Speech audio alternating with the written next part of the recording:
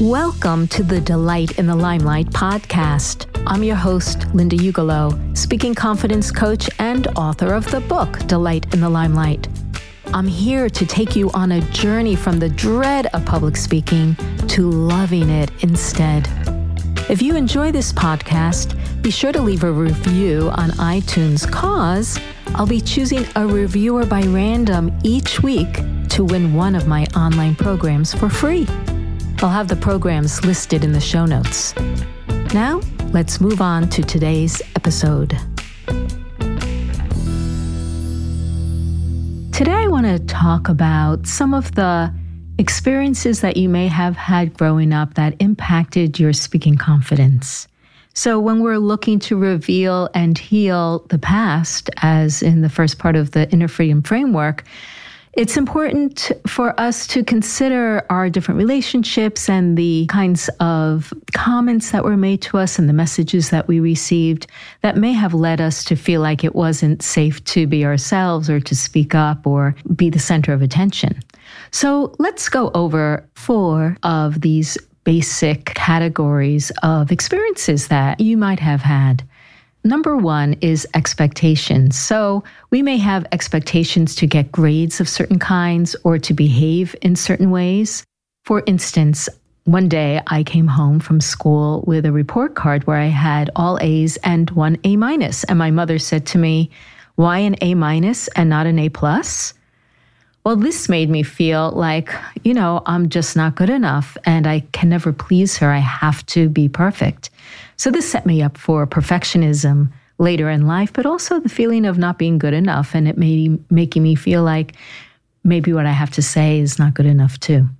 You can also feel expectations of how you show yourself out in the world. I had one client who was a bank CEO whose parents were very well known in their community and very highly regarded. And she felt anytime she was out in public that she was being scrutinized and judged for every move she made. And it made her feel very inhibited, which continued into her adulthood of not feeling okay in public because she was afraid of being scrutinized. There are other kinds of expectations that happen in families around comparisons. It may be that you were compared to other people. Could have been your siblings, it could have been neighbors, where your parents said, "Why can't you be more like Helen next door? She's well-behaved, or she gets good grades, or she's popular," or whatever it is. Contrarily, it could be that you were put on the pedestal, just like I was in my family, where my mom said to my 2 older sisters, "Why can't you girls be more like Linda?" Because I was a good one in the family and they were naughty. And they hated that. And anytime she said that, they would attack me. So what I learned was it's dangerous to be put in the center of attention, and I could be attacked, which is how I felt for decades. So that's number 1, expectations. Number 2 is invisibility. Now, we can feel invisible because of benign neglect. I had a client whose parents worked 2 jobs each, and it was so much for them just to get food on the table, shelter her, that she was fed and she went to school. To them, that was their sign of success. But for her, she felt they didn't really care about her, that she didn't really matter, what she did in school didn't really matter, because they just didn't have time for her. They were exhausted when they came home. Now, invisibility can also happen when you are feeling purposely ignored, that people don't want to speak to you, and it could be your parents or it could be your siblings, and that leads you to feel unconnected and unliked, and that is definitely going to impact your speaking confidence if you feel like you were being ignored or you were invisible. Now, it can also happen that you're competing for attention. There are other people in the family that took up a lot of airtime, and you found your own quiet place, and you just got used to letting others have the space.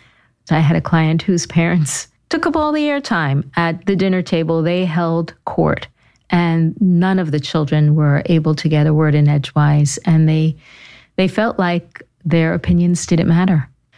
So expectations, invisibility, invalidation. Invalidation is more purposeful than invisibility.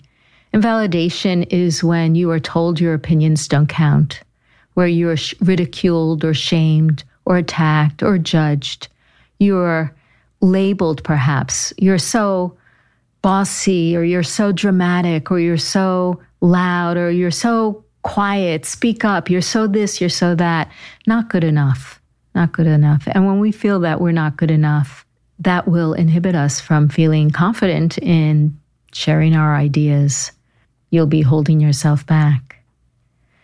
And the last piece I want to address is modeling. So we learn how to behave in the world from watching others.